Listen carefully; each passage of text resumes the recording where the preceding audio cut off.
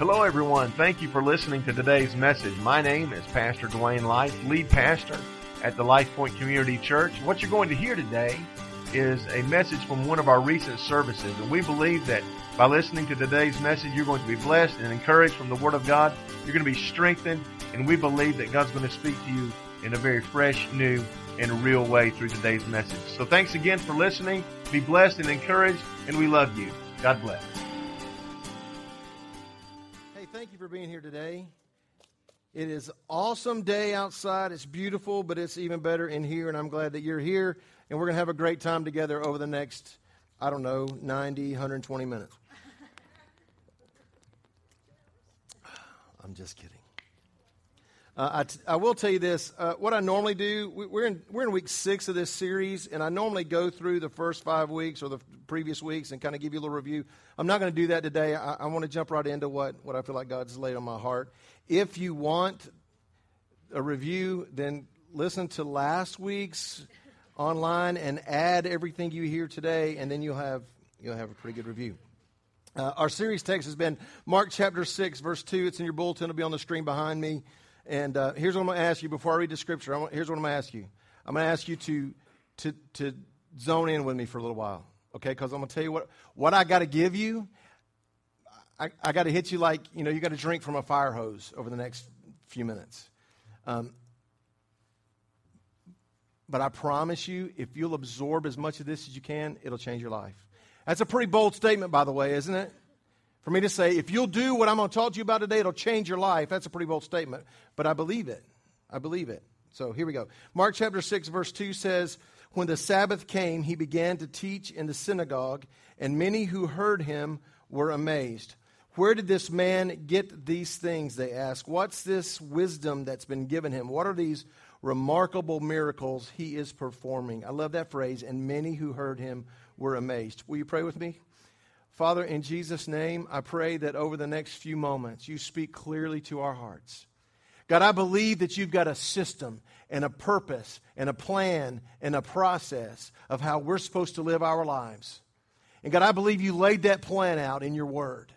And God, I believe that if we'll pay attention to what you said and we'll seek you first with all of our heart, God, that you'll bring those processes into place in our own lives, in our families, in our finances. We love you, Jesus. Everybody said, Amen. Hey, today we're going to talk about this, that Jesus taught about money. Everybody say money. And those of you that maybe have only started coming over the last little while, the way I'm going to talk to you today will not be that big a deal. But if you've been coming for a long time, there was a time when I just didn't like talking about this. I really, really didn't. You see, all pastors, all preachers have their go-to topics. I like to talk about prayer and grace, and I like to talk about how God's got a purpose and a plan for your life. I love to talk about all those things. And those are my go-to things. And some pastors, some preachers don't like to talk about some pastors don't like to talk about sin or end times or marriage. I don't like to talk about money. I really didn't. And I think it was because I had grown up in an environment where, every time you went to church, you got a sermon at the offering about money.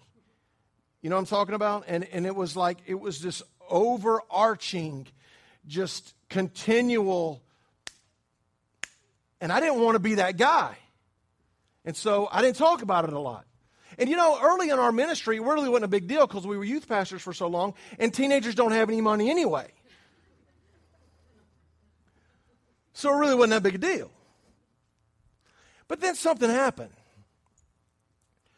We planted this church, and then people would call me, and we would talk in an office, or for years my office was Starbucks. It'd be there, or over a dinner table, or after church. And I started noticing this trend that people would come to me with. And it seemed like there was this underlying common denominator that folks were struggling with. They're either struggling with sex or money. Calm down, we're just going to talk about money. It's all good. And so what I've learned over the last little while is that it's a big deal. In fact, I wish I had it to do, I wish I could get in my Back to the Future DeLorean and go back and spend a little more time with the students that God blessed me to work with about this deal. Because can I tell you, it's a lot easier to teach a 16-year-old about this than it is a 45-year-old that's going through bankruptcy. You with me? In fact, I wish I would have learned these principles many, many years ago. Things that I'm going to talk to you about today. Money's a big deal. It's one of the most mentioned topics in the entire Bible. Jesus taught about money more than he did heaven, more than he did hell. In fact, the book that we're going through on Wednesday night called God's at War, you ought to pick it up and read it if you're not able to come on Wednesday night. Kyle Ottoman says this: of the 38 parables Jesus tells, 16 deal with the subject of money.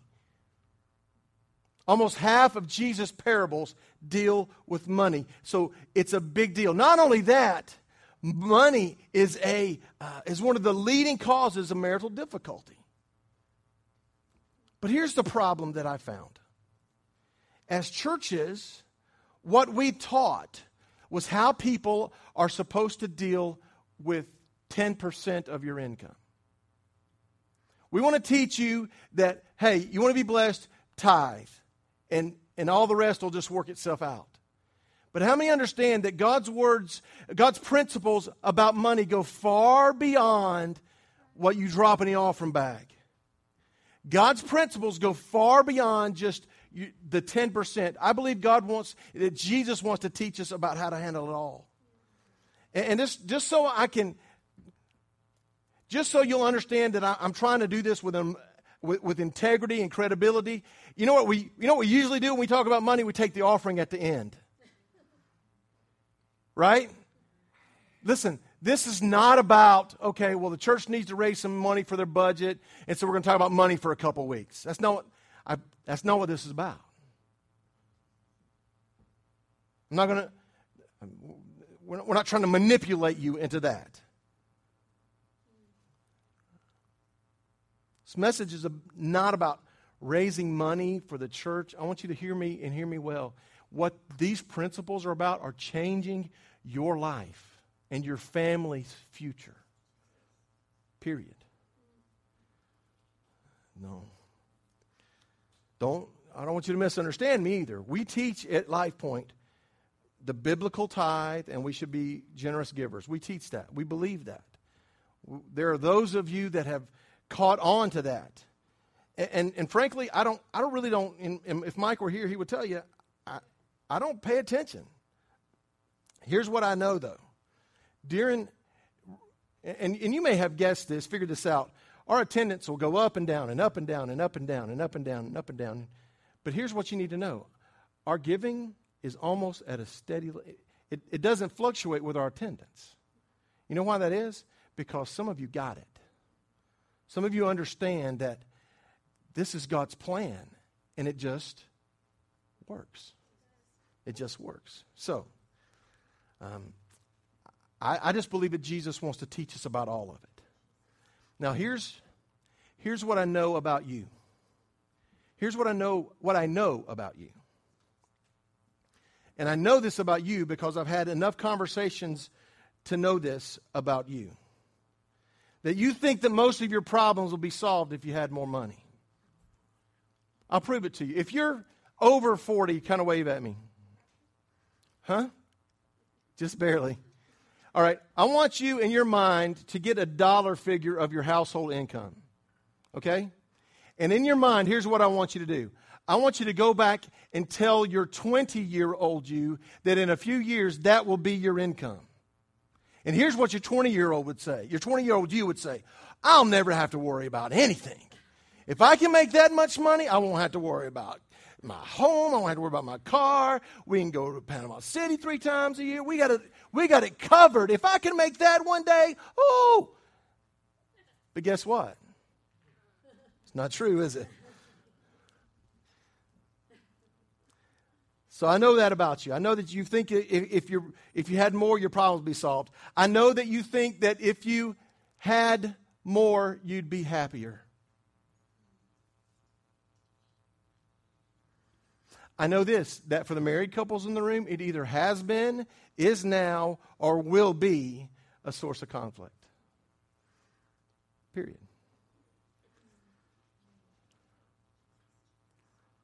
I know that many, if not all or most of us, worry about money.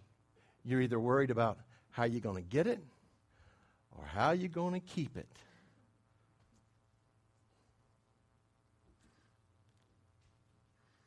I'll tell you what else I know. I know that we live in the microwave generation because we want what we want and we want it now. We want it right now. And here's what else I've learned. Not only are we the microwave generation because we want what we want and we want it now, but when we mess up and drop the ball and get in trouble financially, we want God to fix it right now. You with me? We want God to fix it right now. You don't want to wait on the process. You don't want to wait on discipline. God, I need you to mail me a check right now because the car payment's due on the 20th. You with me?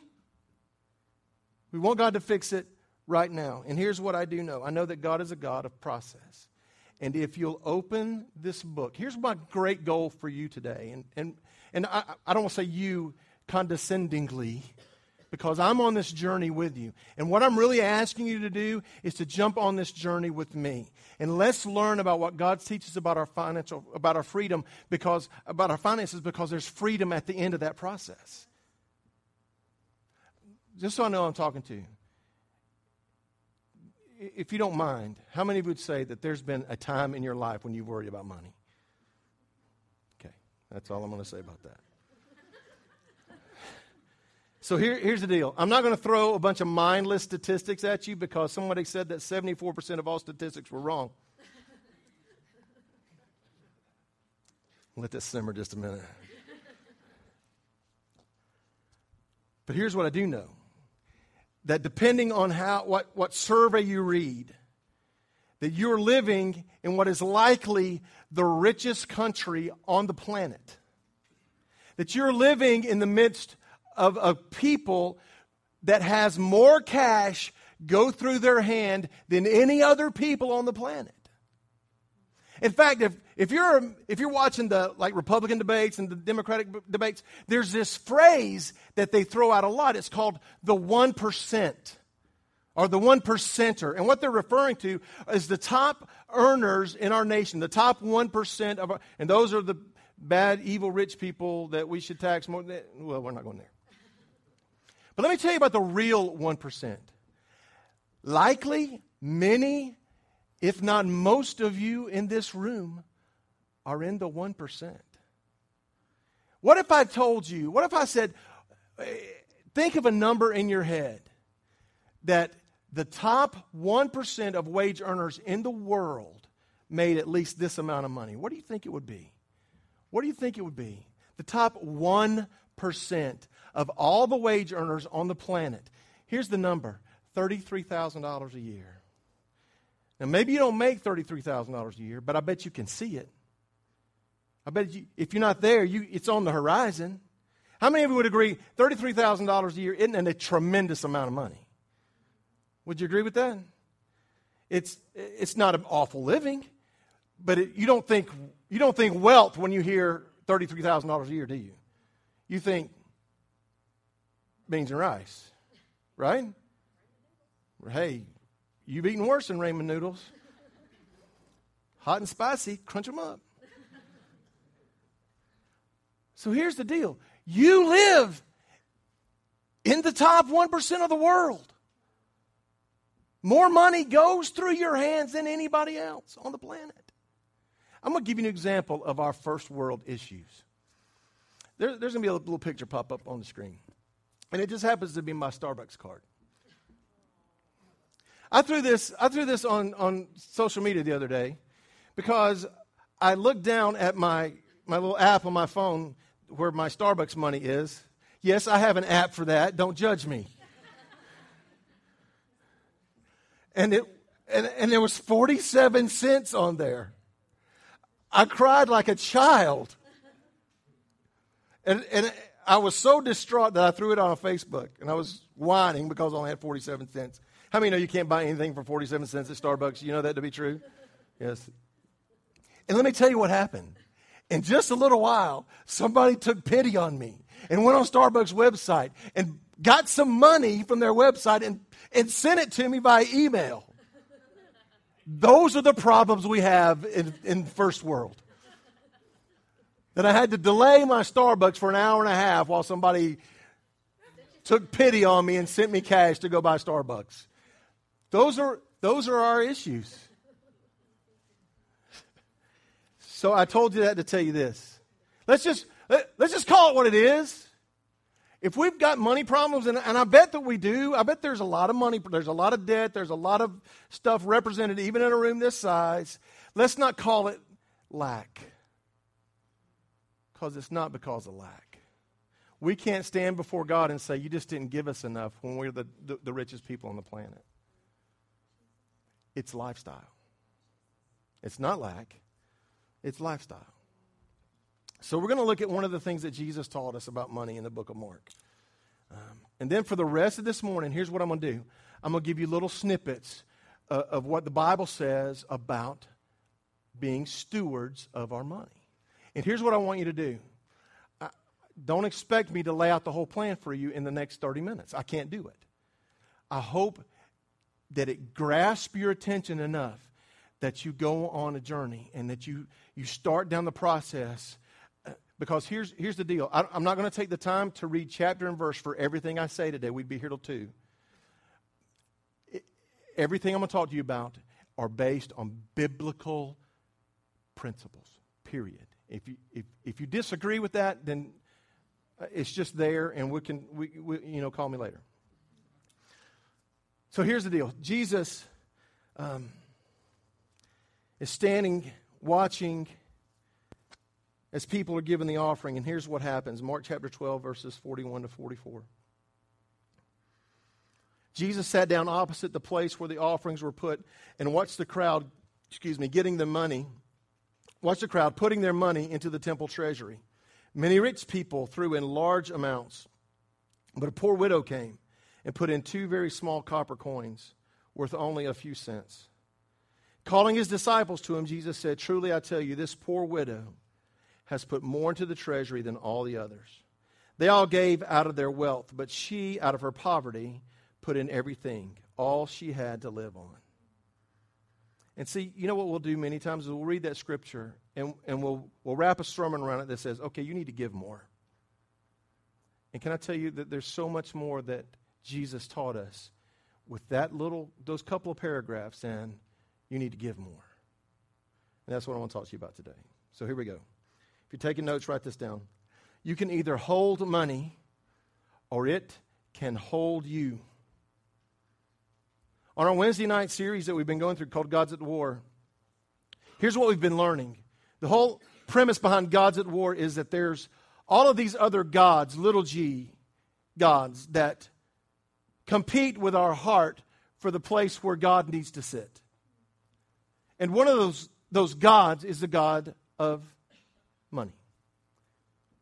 And here's what we learned, and I thought it was a brilliant yet simple, completely simple illustration. How many of you have been looking at my shirt funny over the last little while? Yes, some of you who are like detail oriented went, "Who is dressing that man?" And if you haven't been here if you've been here on Wednesday nights, then you knew it right away, right? Donna, did you know what I was doing? Okay, so yeah.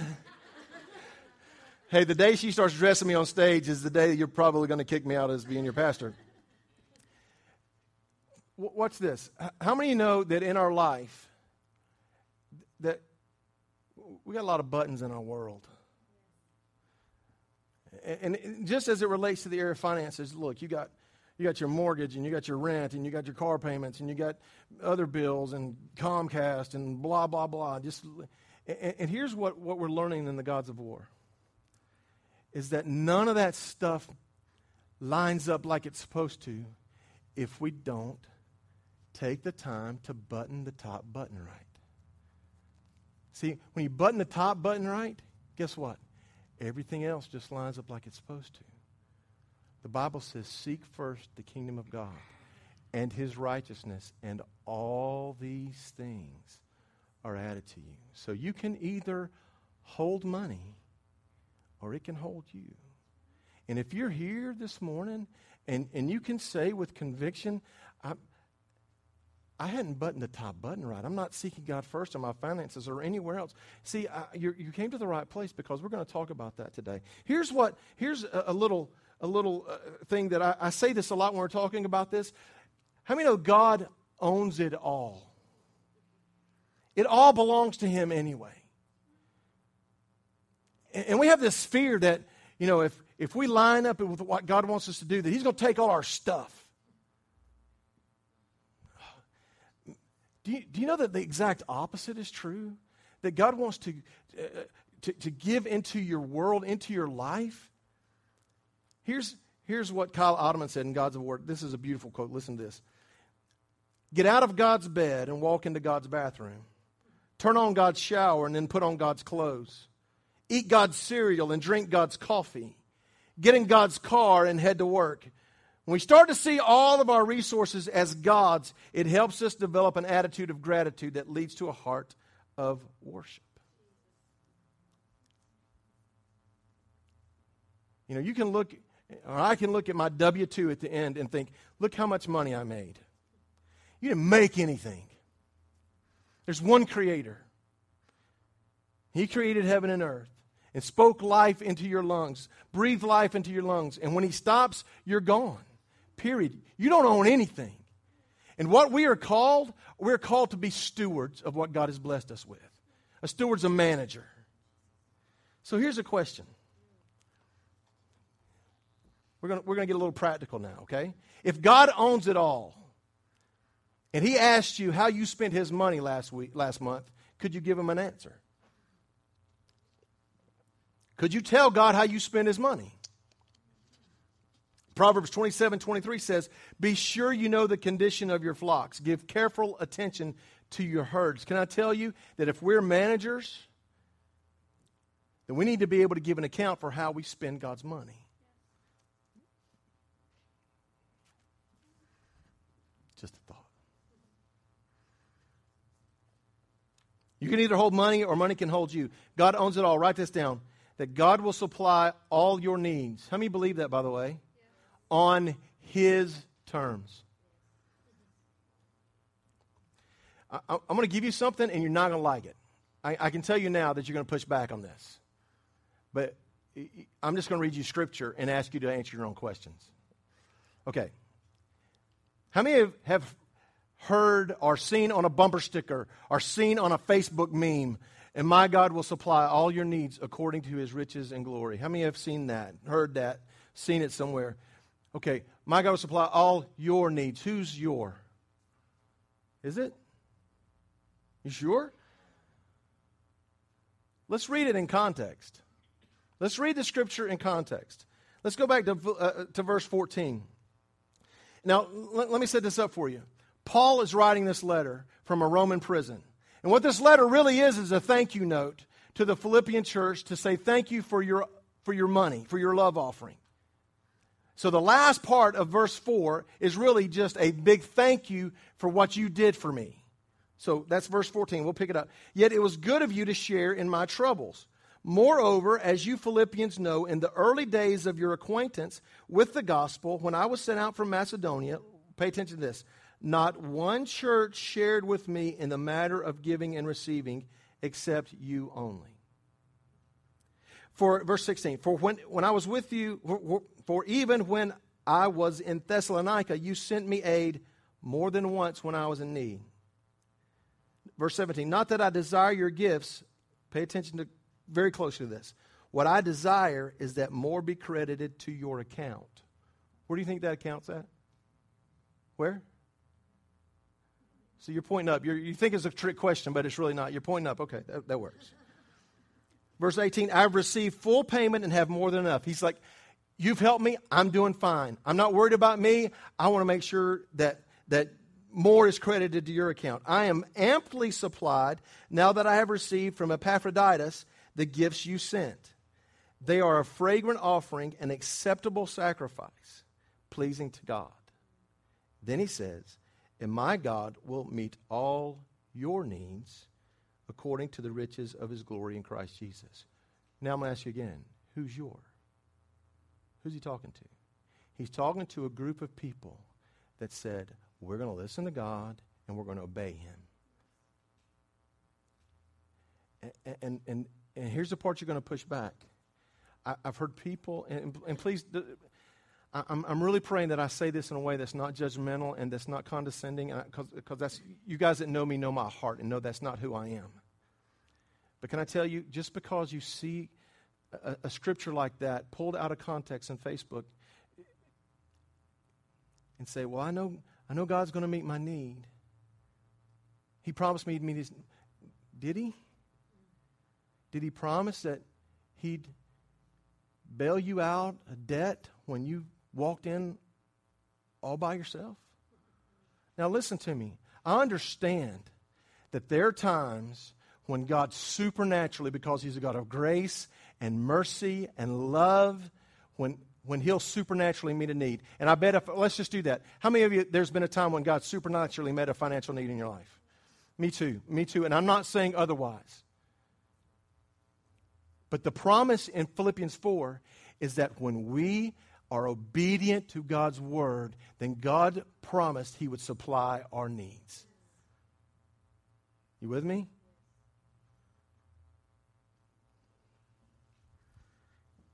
So, did that throw you off when he said, what I desire is that more be credited to your account? So, I guess since the widow only put in just a little bit, she must have a real low balance on her account. Jesus said it like this, calling his disciples to him, Jesus said, truly, I tell you, this poor widow has put more into the treasury than all the others. How many know that Jesus isn't concerned with the zeros? It's your heart.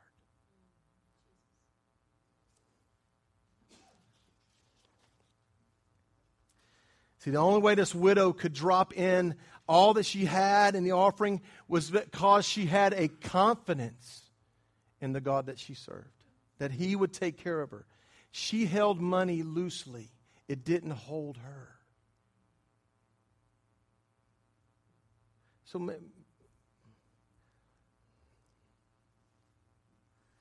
God was able to use her. Listen, this old lady, we don't even know her name, but Jesus used her to tell a story of obedience for 2,000 years.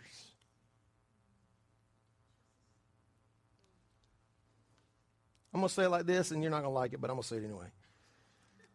Don't handle your money like it's yours and expect God to pay your bills like they're his.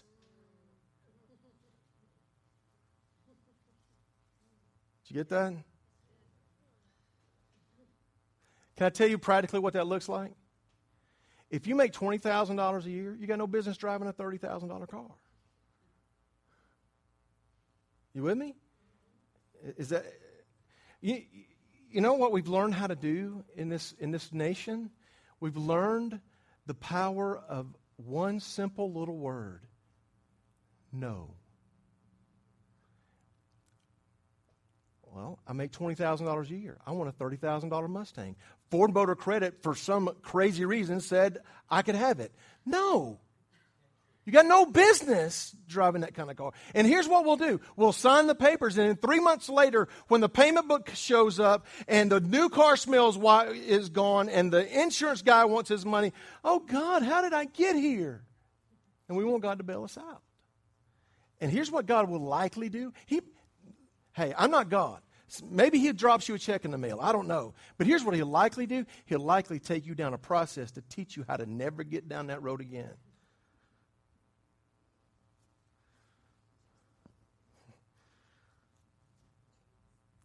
Well, it's funny. I told you guys the last time we had this conversation that Don and I were on a journey to get debt free. And what's funny is, how many know that when you're in trouble, nobody wants to give you any money? You know, you can beg for a loan when you're buried and nobody's going to give you money. But when you start doing a little better, I get stuff in the mail every day. People wanting to get, what's in your wallet? You know what's in my wallet? $28, 2 debit cards, and a Chick-fil-A A-list card. Thank you, Mikey Light.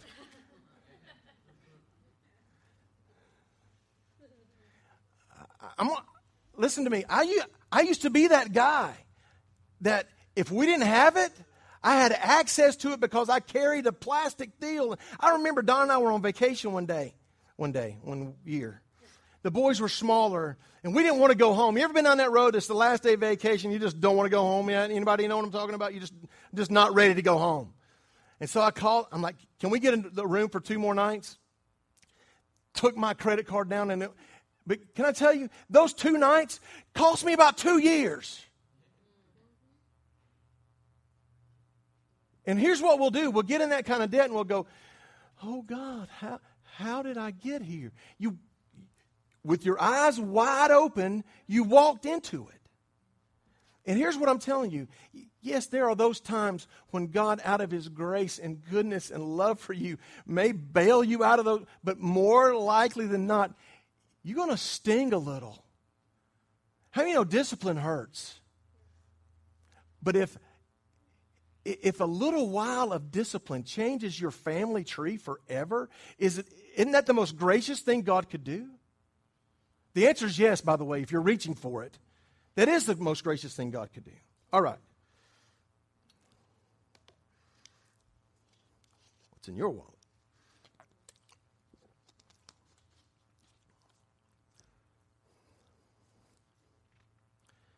Biblical stewardship. If you're taking notes, write this down. And by that, listen, when I first put this outline together, instead of the words biblical stewardship, I put giving. But how many know that biblical stewardship is much more than what you give? Biblical stewardship isn't a financial discipline. It's an issue of trust.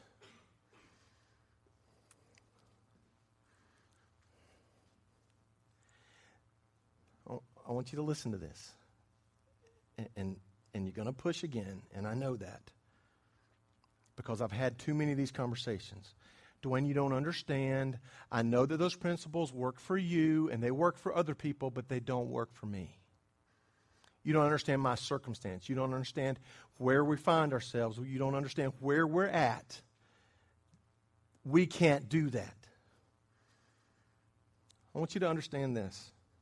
The principles in God's Word work for anybody. Listen to me. The principles in God's Word work for people who don't know Jesus. They work. The principles of not being slave to the lender, about getting out of debt, about learning how to give and learning how to save and living on less than you make. Those are all principles in God's Word, by the way. And they'll work for anybody, even if you're not saved. But let me tell you what happens when you tether those principles to a heart that's chasing after Christ. They become supernatural. And they work. Period. And so if you're here and you think, Dwayne, I get it. I've heard it all. You just don't know my situation. I don't care to know your situation. I'm sorry. I hope that don't hurt your feelings. It does work. Don't tell me that they don't work when you've never worked them. Did that come across? I've had people say, well, Dwayne, I tithed for 2 months. And I didn't tell. That's like saying I was faithful to my wife for the first 2 months after we got married. How'd that work out for you?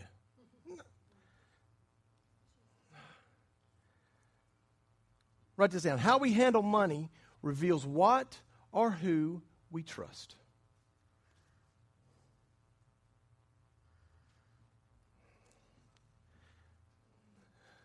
See, if I pull out this dollar bill and I look around, on the back there's 4 words. It says, "In God we trust." Really? I think we trust this.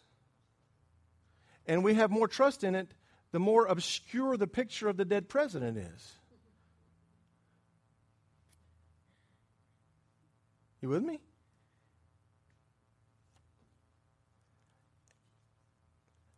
What I believe God wants us to do as His followers, as His children. See, over the course of our lives, a certain amount of this is going to go through our hands.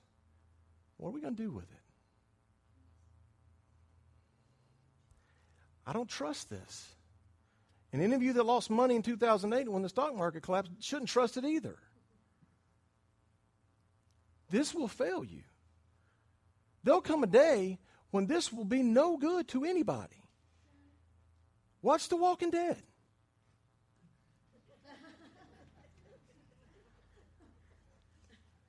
Just saying. Throw buckets of this around and it doesn't matter. Y'all don't judge me for watching The Walking Dead.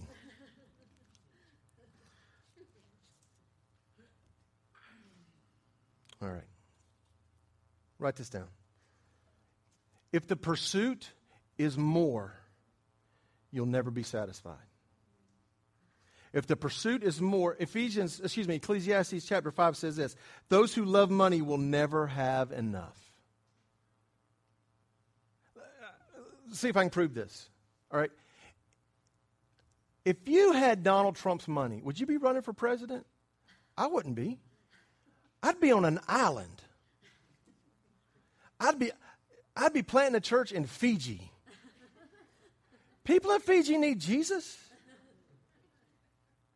I'd be preaching in swimming trunks and a tank top. Hallelujah. But it doesn't matter, because if that's your pursuit, it'll never be enough. It doesn't matter how many billions, how many zeros come. It doesn't matter, because it'll never be enough. If your pursuit is Christ, He will always be enough. That's just the truth. If your pursuit is Christ and His plan and purpose and destiny for your life is your greatest pursuit, listen to me. He is always enough. Until He's your top button, it doesn't matter what your top button is. It's never going to work right.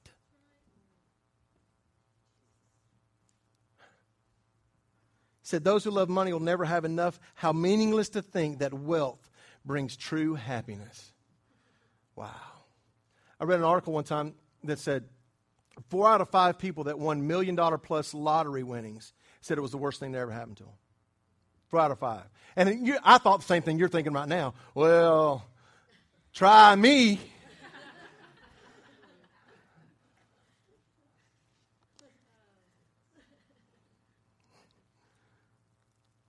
Last thing I'm going to ask you to write this down. Jesus doesn't need your money, but He does want your heart.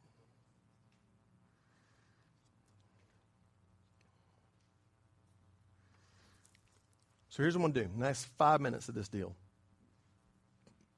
I'm going to give you 6 biblical principles. But I'm going to give them to you David Letterman style. From the last to the first. Okay? I'm going to give you 6 biblical principles of how you and I can best handle our money. And let's see where it lands us. 5. I said 5. I said 6, but now I'm saying 5. Scratch that. Just like Mikey said 6 o'clock tonight, and we're saying no, that's what I just did then. 5. Number 5, give like crazy. Be generous. And here, I'm reading your mind. I'd love to, but. I'd really like to be able to, but. Fill in the blank. Number 4, get out of debt, stay out of debt. Scripture says that the borrower is servant to the lender. So I'm just going to ask you this, and just do a quick poll in your head. How many masters do you have? If the borrower is servant to the lender, how many masters do you have?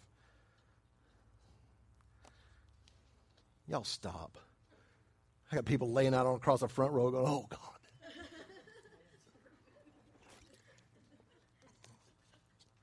Give like crazy. Be generous. Get out of debt. Stay out of debt. Number 3. I'm lost. Get on a budget. Scriptural, by the way. Know the condition of your flock. You're going to love this. They're getting better as they go along, aren't they? Number 2, live on less than you make. Here's a profound principle here, and you know I'm a financial wizard, so it took my brain to figure this out. That it's impossible to save money if you're spending more than you make. That's deep and profound stuff right there, isn't it? You can't save when your outgo exceeds your income. Live on less than you make. And here's number 1. Put God first in every area of your life, including finances. All right, now, I'm going to ask you to be I've been a little transparent. I do it every Sunday. I'm going to ask you to be a little transparent. How many of you, as I'm going through this list, 5 to 1, you went, it sounds great, and there was a reason pop in your head of why you couldn't do something? Just wave at me. A couple honest people in the room. Here's what I want you to do. Let's flip that list around. The first thing I'm going to tell you to do when it comes to your area of finances is not worry about your budget, not worry about where you spend your money. Put God first. Make him the top button. Put him first. And if you'll do that, everything else will fall into place. If you'll put him first. Well, Dwayne, you don't understand? I can't get my husband on board. Can't get my wife on board. You do all you can do to put God first. And I hope that me throwing some of these practical things didn't take this away. This is a supernatural process. And if you'll put God first, the first thing he may heal might be your relationship with your husband and your wife. If you'll put God first. I'm going to tell you, my wife and I have been on an amazing journey over the last several years. I'm not going to bore you. We don't have time for our story, but we got buried. And you could cut the tension in our home with a knife. Absolutely true story. I mean, it was every time the phone rang, oh Lord, who is that? It was bad because we'd had a couple of bad things that happened to us that we had no control over with, and we'd done some stupid stuff that we had control over with, and it just made the perfect storm. Does that relate to anybody? You with me at all? Anybody? And there were some supernatural ways that God helped us. But I'm going to tell you, more than anything, he put us on a journey to follow his plan. To follow his plan. And listen to me. It works. It works. Dwayne, I know what you're getting to. You're going to tell me I should be paying my tithes. I should be giving it. You know, first of all, that's not my idea. I didn't plant this church and say, okay, here's a great idea of a way we can fund it. We'll just get everybody to give 10% of their income. That wasn't my idea at all. I'd probably come up with 20 or 30. It's God's plan. And listen to me, it works. I don't know how this works, y'all. I'm a little bit of a nerd, just so you know, if you hadn't figured that out. I'm a spreadsheet, everything line up kind of person. Here's what I know to be true. When I'm obedient to God with the first part of my income,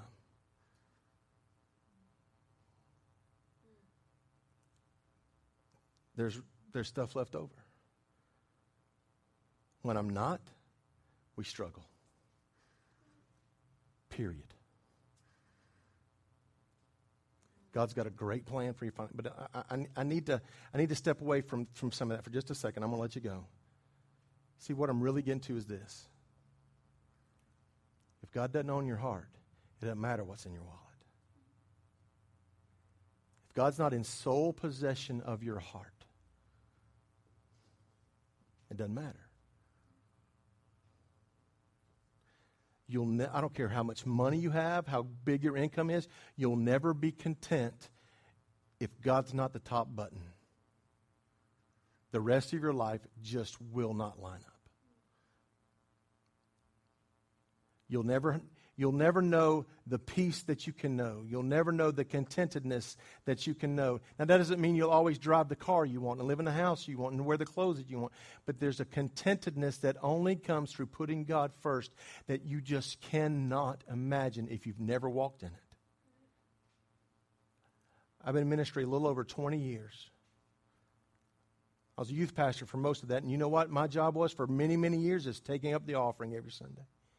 You know, I've never had anyone come to me and say, Dwayne, I've been a faithful tither and I've been giving above my tithes to the work of God, and it was the worst mistake I've ever made.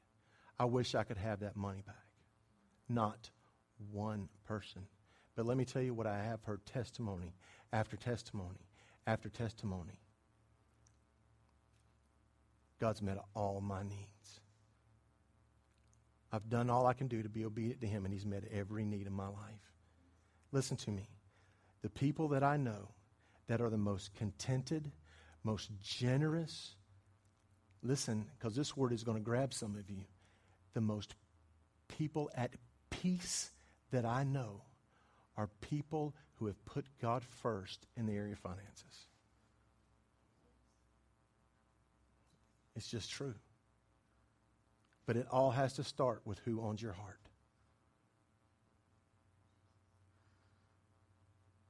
I promise you, I'm not here trying to raise money for our church. If we wanted to take time, I could tell you how God has absolutely blessed us and provided for us. We don't owe anybody a nickel, apart from our rent that we pay on this building. Not a nickel. We don't owe anybody anything.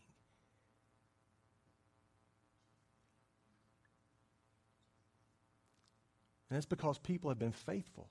And listen to me. God wants that for you. I want you to just dream with me for a minute. I believe God wants you debt-free. I believe God wants you blessed in such a way that your life can be a conduit of blessing for the kingdom of God. And that only happens, listen, it only happens when you put Him first. Pray with me.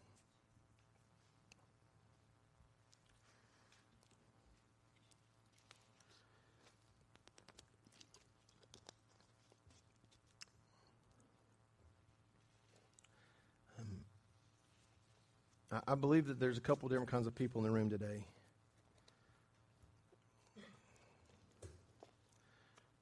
And if we would take the time, which we're not going to go around the room and talk about how God has worked in your finances.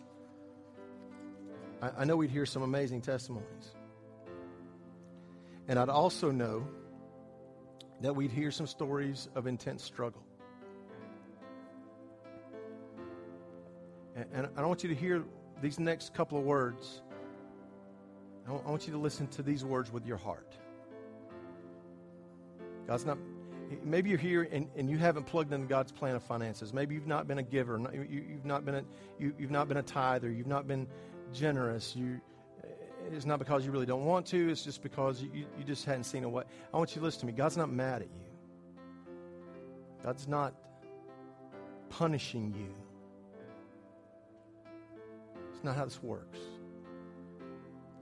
But here's what God desperately wants. He wants your heart. And if there's a conflict between the God little g of money and the big G God in your heart, Jesus said it like this: you can't serve God and money. So you got to make a choice. You're going to serve God, you're going to serve money. And let me tell you what serving money might look like. That's not just necessarily a pursuit of more. It might be you laying in bed at night, stressed and worried about the next bill, stressed and worried about whether or not you're going to get the promotion, stressed and worried about whether or not your raise is going to come through, stressed and worried about your debt situation. See, that's not God's plan for you. Because if you put Him first, and let Him capture your heart. And then go on a journey into His Word about how His plan works. Can I tell you? The Bible talks about peace that transcends understanding, and it can be yours. I can only say that because I'm living it. Now, we're not out of debt, but we're a lot closer today than we were a few years ago. We're a lot closer today than we were a few months ago. And can I tell you, the atmosphere of our home has changed. And I'm not telling you that to pat Dwayne on the back. I'm telling you that because I want you to hear God's plan works. So if you're here, you know, in the interest of letting you be private, I'm just going to pray for you. Now, obviously, these altars are open. If you need to kneel around these altars, you know that they're always there. But I am confident that there are those of you here that this is a big deal for. You say, Dwayne, I'd love to be able to give more, but I'm not asking you to write a check. I'm not asking you to do any of that. Today's prayer is about surrendering your heart. Surrendering, casting your care on Christ because He cares for you. And then going on a journey finding out what His plan is. And listen to me, I'm going to make a very bold statement. If you'll surrender your heart to Christ, all of it, even the part that you're worried about, and go on a plan and follow His plan, it will work. It may take time. But let me ask you a question. If God sent you on a journey that took 7 years, but it changed the rest of your life, would it be a good journey? Yeah. If it took 3 years, if it took 5 years to get you into a place of financial, I'm borrowing a term from Dave Ramsey, don't mean to, but a place of peace in your finances. It works. God's Word works if you work it. So I'm going to pray for you. If you're here and this is a source of stress in your home, I'm not going to tell you to write a check. I'm going to tell you to surrender your heart. To surrender your care. To surrender your worry. And to get on a plan to follow Christ in this particular area. Dwayne, I didn't say you weren't saved. I said that there's a part of your heart that wasn't surrendered. And I don't say that judgmentally. I say that because I've been there. Father, in Jesus' name, God, I thank you that you love us enough to take control of our lives when we surrender our hearts to you.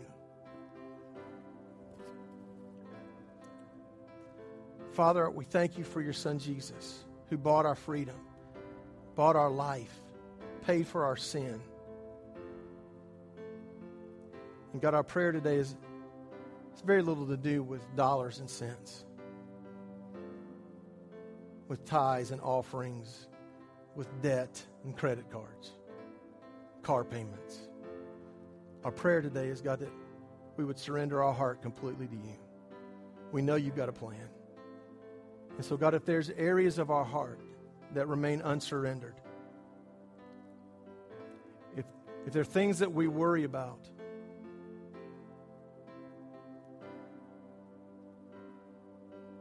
and God, we just want to surrender them to you today. And God, I pray for families that are here today that are walking through financial difficulty. God, would you just open your word to them and give them an incredible confidence in the power of your word and of your plan. And that if we'll follow your plan, there's peace available. God, I thank you. God, I know the enemy would love to destroy families because of this issue. But God, we know that you've got a plan to prosper us, not to harm us, to give us hope in a future. And for that, we give you thanks. In Jesus' name, amen. Amen.